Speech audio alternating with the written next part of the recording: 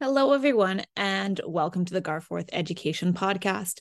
My name is Dr. Catherine Garforth from Garforth Education, and I am very excited to introduce you to the simple view of orthographic mapping in this episode. The simple view of orthographic mapping is something that I came up with a few years ago as I was working on my course Reading Development Explained. And orthographic mapping is a very complex process involving different areas of the brain and different processes. And recognizing that the everyday person doesn't have a thorough understanding of neuroanatomy, and that's perfectly okay and understandable. It's very complex. But also realizing that it's important for educators to understand that orthographic mapping is our goal when we are teaching reading and when we are working with beginning readers and any readers, because it's what we need in order to recognize a word almost instantly without effort. So the simple view of orthographic mapping is not intended to encompass all of the aspects of orthographic mapping. It is kind of mimicking what Tumner and Goff created when they created the simple view of reading, boiling it down to the simplest elements possible, but still being able to have a full understanding. So before I go into a lot of detail about the simple view of orthographic mapping, I did want to do a quick review of the simple view of reading, just so you can see how it compares. Now, if you want a deeper discussion on the simple view of reading, then you might want to go back and listen to season 1, episode 5 of the Garforth Education podcast, where I go through the various literacy views or frameworks that are available. So the simple view of reading has stood the test of time and has held up when we look at research. Goff and Tumner decided to boil things down of what we're really needing when we're looking at reading comprehension. And they felt that it was two things that were essential for reading comprehension to occur. They were word recognition and language comprehension. So the ability to recognize what the word says on the page and the ability to understand the spoken language are both essential elements needed for reading comprehension. Now, this isn't an addition formula, it's a multiplication formula. So if we look at an individual who is still not very good at reading words, it's going to impact their ability to understand what they're reading, even though they may have very good language comprehension. But because they can't recognize the words easily and fluently, they are going to suffer at their ability to understand a passage that they read compared to if they were just hearing it. Now, if an individual struggles with both the language and understanding the language and recognizing the words, then it's going to have a bigger impact on the reading comprehension too. So when we multiply numbers by a decimal, they get smaller. The values of the word recognition and language comprehension are between 0 and 1. So if they are not good at it at all and can't do it, it's a 0. But then we get the decimal places that make either number smaller. So when it comes to looking at reading deeper and how we do it, we need to remember that learning to read is not a natural process. The 50 plus years of research that we've looked at brains and learning how to read with neuroimaging studies, we have learned that it isn't a national process. It's a biologically secondary process, meaning the brain isn't pre-wired to learn how to read. It needs to rewire itself in order to learn how to read. And that's okay, because the human brain is amazing. It's plastic. It's designed to change and adapt as needed based on experiences. So what we want to do as educators, as individuals helping support those who are learning how to read, is make this process as simple as possible, because we want every word to be a sight word. And by that, I don't mean a word that has been memorized, because that isn't the most efficient way to create a sight word. We want the sight word to be something that they have orthographically mapped, and it is something that they can recognize within a fraction of a second. And once they can recognize it within a fraction of a second, it is considered orthographically mapped. And when the reader comes across it, they cannot help but read it. If you are watching this podcast instead of just listening to it online, when you're looking at the words on my slides, things to consider when you read that without even trying, if you were a fluent reader. So, as I said before, we need to do everything we can to help students orthographically map, and that needs to inform our teaching strategies.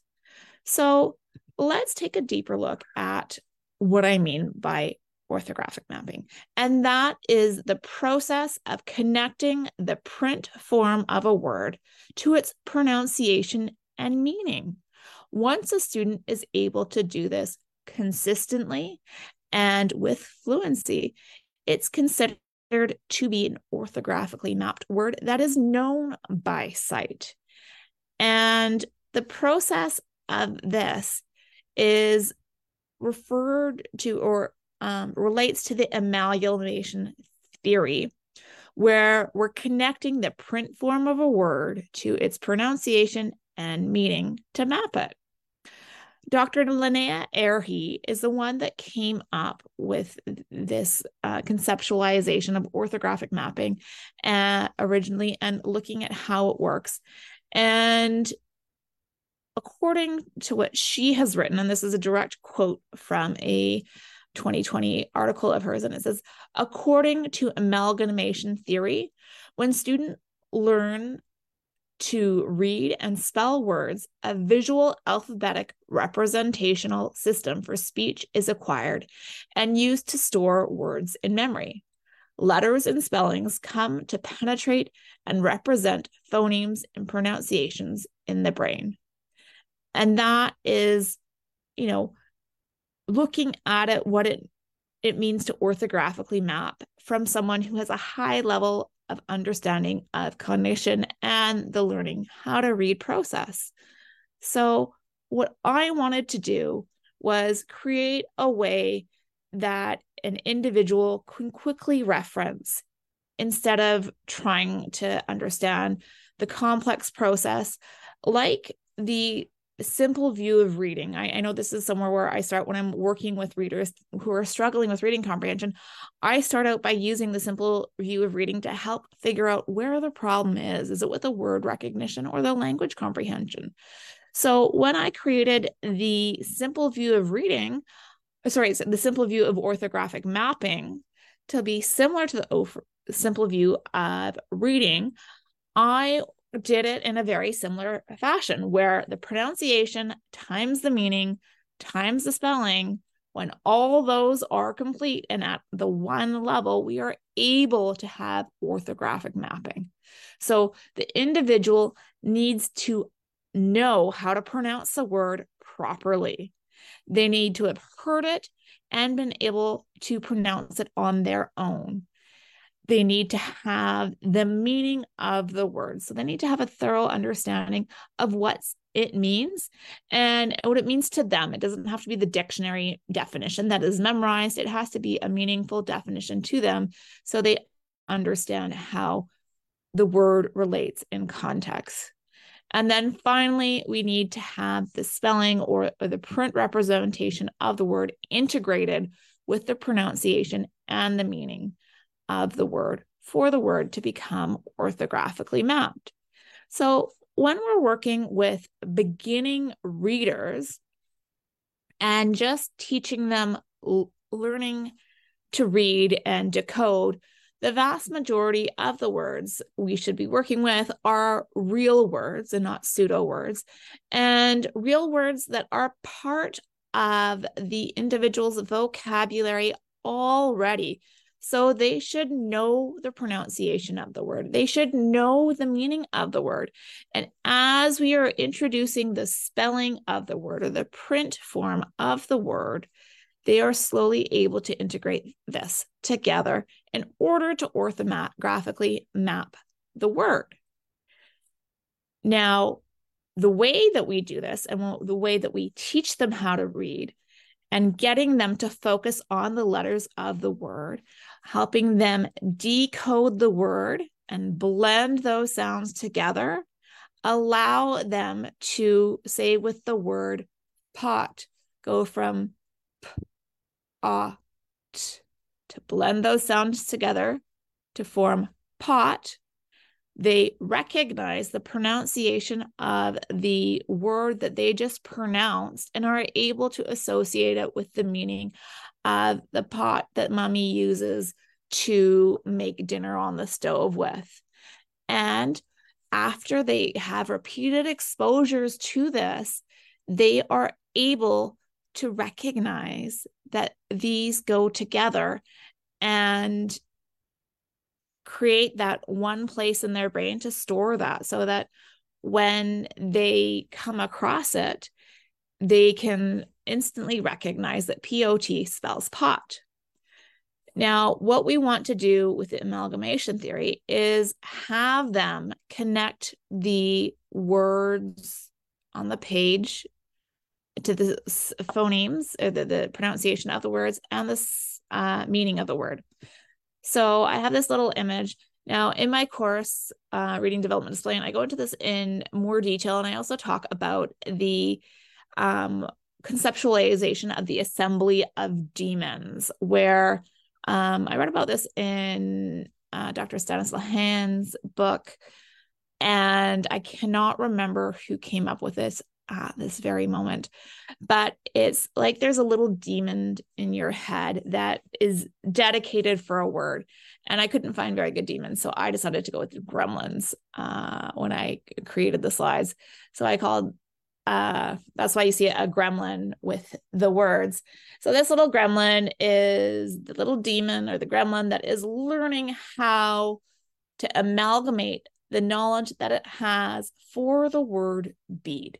So this gremlin can say the word bead, and he has an idea of the meaning of the word bead. So if you aren't able to see the slide that I have presented, there's a little gremlin, and you can see that he's speaking the word bead, so he knows how it says or how it sounds. The pronunciation is there, so we've checked that off. We can give it a 1. He knows that bead is bead. When you say the word bead, he recognizes it. It's part of his vocabulary because he knows that we're talking about beads that you can put together on a string. They're a shape with a hole in the middle, and you can thread them. He's got that conceptualization.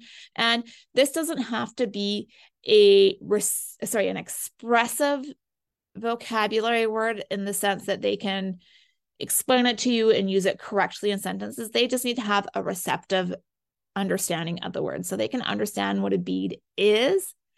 To orthographically map it is good enough, not necessarily to give a nice dictionary definition of it when you're asking for it, as long as they have a good understanding internally of what the word means and how it's used, then the orthographic mapping is possible.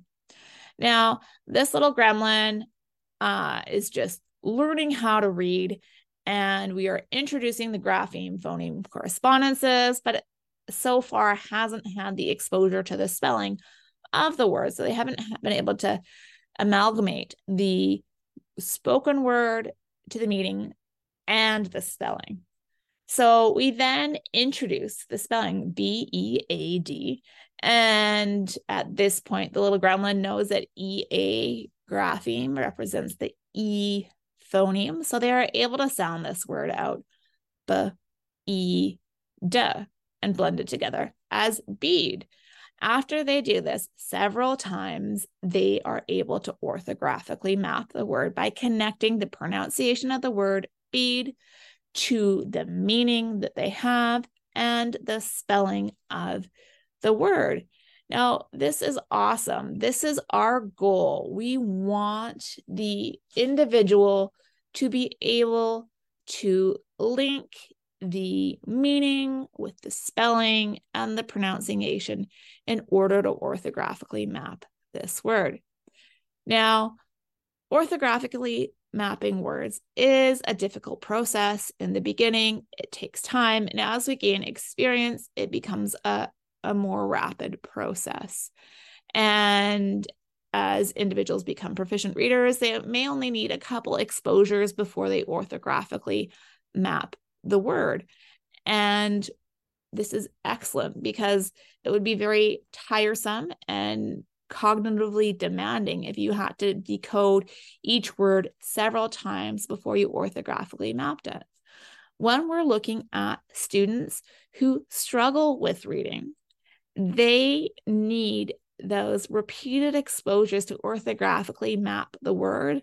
And unfortunately, there's nothing that we can do to speed it up.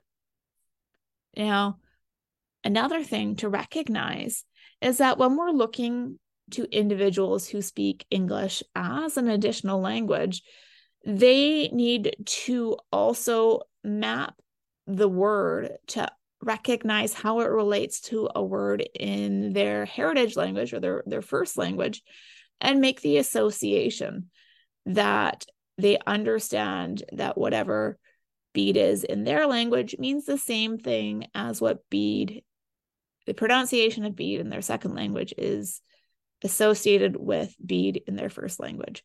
So if I were to say, have the word hello, and I was an English language learner, and French was my first language, and I'm mapping hello, I need to recognize that the word hello is the same as the word bonjour in French. And I need to make that connection in my brain and recognize that it has the same meaning. It has different pronunciations for the same word in the different languages, and that the spelling is going to be different for words. Now, one thing that happens as we increase our reading ability and become more proficient readers, we build our vocabulary through reading and reading books that have words that are not part of our vocabulary. So we are having to decode the word, figure out what it says, and have a best guess of how to pronounce it based on the information we know about pronunciation of the word. We also need to learn how to gather meaning from the text around it to complete that conceptualization. So even though we have the spelling of the word, we don't necessarily have the pronunciation and the meaning at our disposal at first, and we need to gather that information. So we need to have the skills to do this. And that, again, is something that through time and experience develops. And I feel that if we recognize the different elements of the simple view of orthographic mapping and use them when we are trying to assess why a child is struggling to read a word, it can help inform how we can support their development and help them map the word.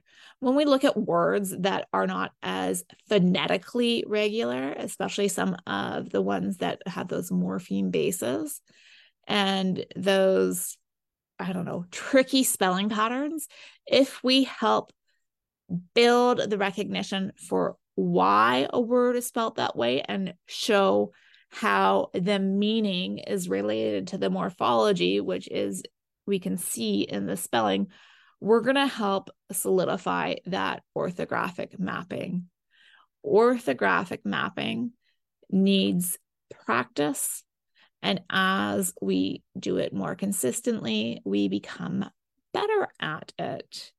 I hope in the next week or two to have a blog article associated with this episode, going into more detail and more of the background into the simple view of orthographic mapping and providing you more information. If you are wanting to do that deep dive into orthographic mapping and understanding at a deeper level, Dr. Carolyn Strom has an excellent video that you can watch, and I highly recommend it. And if you want to know more of that neurological basis of orthographic mapping, it is a great place to start. I hope you have enjoyed this episode. And if you are wondering what to do next, make sure you take a moment to follow Garforth Education on social media. Like, share, comment, subscribe, and ask questions about the episode to help get it out there and me understand what else I should help get out there on our upcoming episodes. Now, the website is www.garfortheducation.com/podcast. And if you are wanting to know more, I recommend taking a look at my course, Reading Development Explained. You can get more information about Reading Development Explained at the garfortheducation.com.